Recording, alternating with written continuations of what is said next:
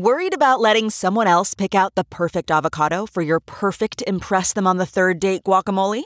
Well, good thing Instacart shoppers are as picky as you are. They find ripe avocados like it's their guac on the line. They are milk expiration date detectives. They bag eggs like the 12 precious pieces of cargo they are. So let Instacart shoppers overthink your groceries so that you can overthink what you'll wear on that third date. Download the Instacart app today to get free delivery on your first 3 orders, while supplies last. Minimum $10 per order. Additional terms apply. CarMax is putting peace of mind back in car shopping by putting you in the driver's seat to find a ride that's right for you. Because at CarMax, we believe you shouldn't just settle for a car. You should love your car. That's why every car we sell is CarMax certified quality, so you can be sure with upfront pricing that's the same for every customer. So don't settle. Find love at first drive and start shopping now at CarMax.com. CarMax, the way car buying should be.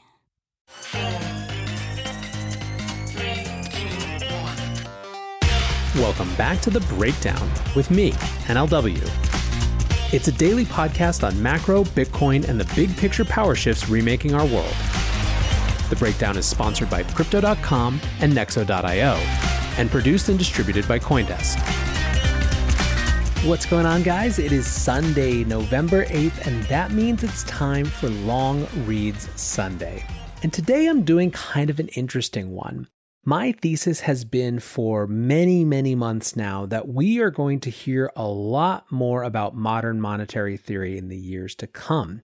I've made it clear in many episodes that I think that there is almost a parallelism, a yin and yang that Bitcoin and modern monetary theory have, in that they're both actual true alternative visions for how an economy should work, even though in many ways the principles of them are diametrically opposed. One of the interesting things about modern monetary theory, however, is that it seems to be a theory that divides the world very cleanly into the countries for which it is true, assuming that you think that it's true for anyone, and the countries for whom it is simply not. It divides the world into monetary haves and have-nots in a very distinct way. And I think that's something that, as people take it more seriously, needs to be explored. So with that, I'm excited to read a piece by Andy Mukherjee. It was on Bloomberg Opinion, and it's called Why Emerging Markets Are Wary of a Modern Monetary Fix. The COVID crisis fashion for freely spending money is piling pressure on governments that perhaps can't handle it. Modern monetary theory is suddenly everywhere. The idea that a government can freely print and spend its own currency shouldn't deny anyone a job is gaining currency in our pandemic-ravaged world.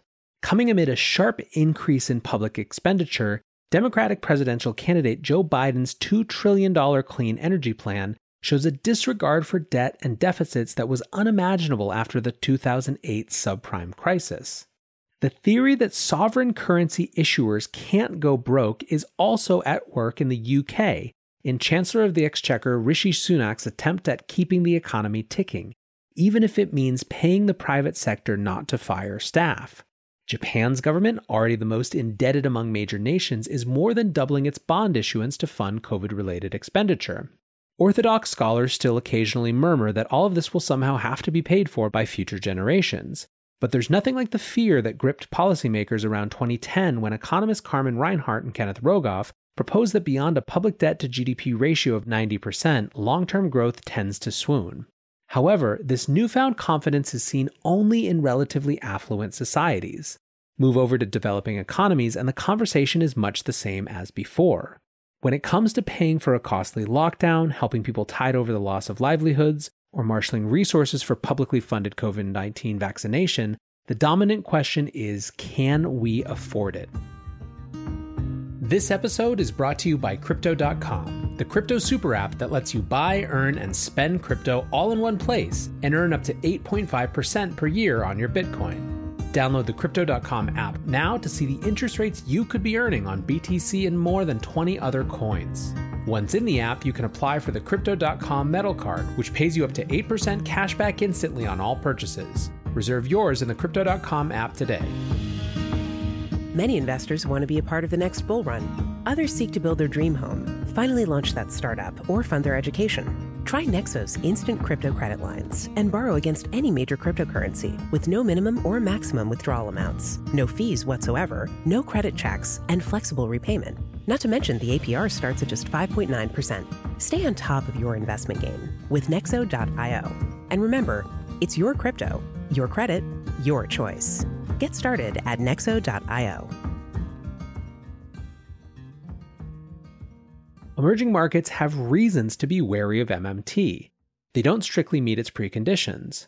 While every country does not print a legal tender and collects taxes in its own currency, not all can borrow in them, nor can they allow their exchange rates to float freely, especially if they import vital commodities like food or energy. The degree of economic freedom enjoyed by the governments of the US, Japan, or the UK is simply not available in most places.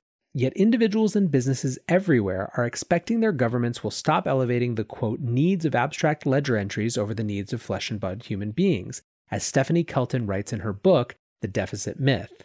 For instance, New Delhi is finding it tough to explain to people why, with India's economy expected to shrink by 10% in real terms this year, it's hesitant to boldly expand the budget deficit. The states are unhappy that the federal government is pushing them to borrow rather than using its own unlimited power to print money.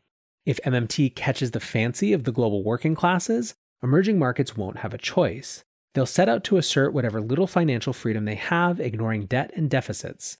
The question is, will the experiment succeed or sink them in an Argentinian-style quagmire of hyperinflation, sovereign defaults, and erosion of living standards? India, South Africa, Mexico, and Brazil will all be plagued by large overcapacity well until 2023, according to the International Monetary Fund's forecasts. This persistent slack appears to be partly due to a lack of what MMT refers to as, quote, monetary sovereignty. After all, among rich nations, Spain, Italy, and France will also be operating far below potential as being part of the Eurozone similarly crimps their financial freedom. So how to tackle the spare capacity? MMT scholars and activists like Denison University economist Fidel Kaboub stress a decentralized community-based job creation policy, with funding provided by a central fiscal authority acting in coordination with a central bank. In other words, deficit spending and money printing. It's hard to quarrel with MMT pioneer Warren Mosler's argument that in any society developed or developing, state-funded transitional jobs would be better than long-term unemployment, which destroys skills, connections, and attitudes. But some proposals coming out of the MMT tent are audacious. One prescription for India pegs the first-year cost of putting 400 million people to work at $270 billion, or 10% of pre-COVID gross domestic product. For now, the Indian rupee is stable because import demand has cratered more than exports, but trying to spend 10% of GDP in 1 year on things like renewable energy, rainwater harvesting, and wages could easily switch the currency market's view. The rupee might collapse in anticipation of higher import demand for everything from Chinese solar panels to shirts made in Bangladesh. A sharp one-time increase in government deficit, monetized by the central bank, is easy to sell to markets as a temporary measure to deal with COVID-related supply dislocation and demand funk. Indonesia has shown the way. Running such deficits permanently would butt heads with investors. For countries that pass the threshold conditions, MMT says the only real constraint on government spending is inflation. If it makes a sudden return, the theory recommends raising taxes and reducing deficit spending. The standard practice of raising interest rate is deemed to be inflationary. If that flies in the face of conventional wisdom, the more adventurous MMT advice of creating slack by putting curbs on polluting industries may work only for a handful of nations. I can't see India or Indonesia shutting down coal-fired plants to fight price escalations.